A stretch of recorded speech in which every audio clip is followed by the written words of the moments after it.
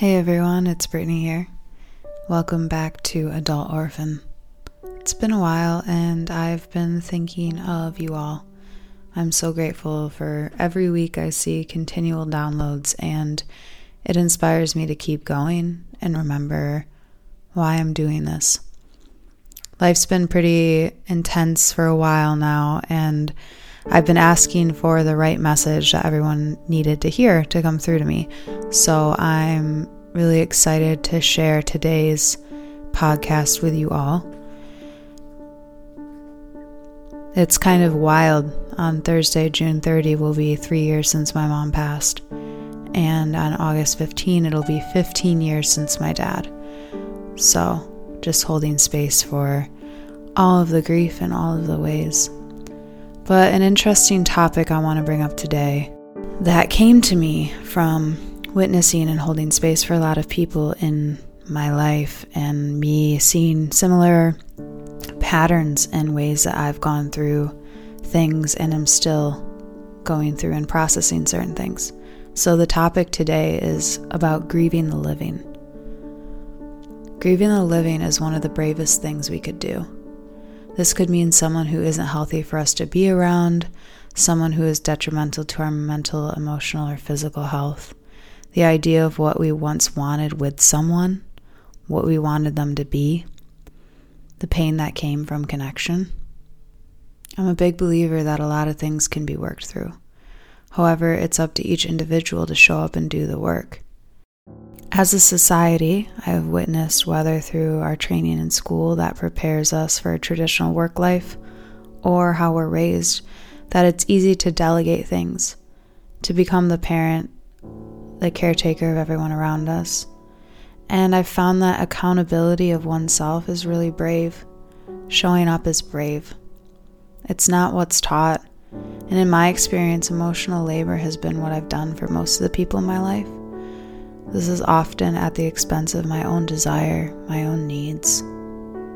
I had to see that in relating to people that way, I was allowed connection, showing up as I am. I can sit here and say through the pain, through the desire of what I wanted someone to be or where I thought they should be in their life, where I wished they were, through the pain of physical loss and also emotional loss, I am grateful every single thing has happened to allow me this perspective in my life. I think grieving the living is also grieving oneself when you've lost someone in physical form. I think when someone has passed, you grieve the life you pictured having with them. You grieve all of the small moments that you wanted to share with them. I remember in the midst of my early grief, coming up on 1 year of my mom passing back in 2020, Dr. Joe Dispenza said that during the true healing process, there will be a moment where you look back on your life. You're grateful for everything happening exactly as it had. These were the mornings that I spent on the bathroom floor, not knowing if I would survive the day, the next breath. But I felt a light really deep in my soul that I believed I could achieve this. Even if every single thing in my life, in the present moment, wasn't showing me any proof, I felt the truth in it. And that's the calling that I learned to listen to. And that's the thing here. We're trained to look for proof. We're trained to know for sure because we believe that's what keeps us safe, right? I've seen so many people I know and love lived with closed hearts because of this. Fear of connection, holding themselves back from love. I've never quite understood this way of relating, or lack thereof, because of their fear of being hurt. I believe that expanding into greater love is what we are here to do. I remember once reading a quote that said that dogs live shorter lives because they naturally achieve what we're here to do, what we as humans are here to learn, which is love. I've spent most of my life with dogs. The most we ever had when I was a kid was 9, all running on the land, finding their pack, my mom being the leader.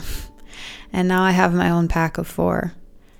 And I see how I'm the alpha, and they listen to me. And also, they hold that space. They're forgiving They are unconditional, and they're some of my best friends. They teach me compassion, gentleness, and boundaries. They teach me presence, simplicity. They remind me of my true nature. And in that is where I find the good. It's with a heavy heart that I acknowledge how society is grieving. We have been grieving. Things are unfair. And things are quite honestly just fucked up. But yet, simultaneously, I truly believe that if we reach in our own hearts and undo our conditioning, we can see the expectations we hold not only for others, but for ourselves. And then we can begin the grieving process of what we thought we once wanted, of what we believe we deserve. We can strip down our ideas to see what remains true in our hearts, our lives, our bodies. And this is how we take our power back. If you don't go within, you go without. I'm holding space for all of you wherever you're at in your journey right now. Thank you for listening.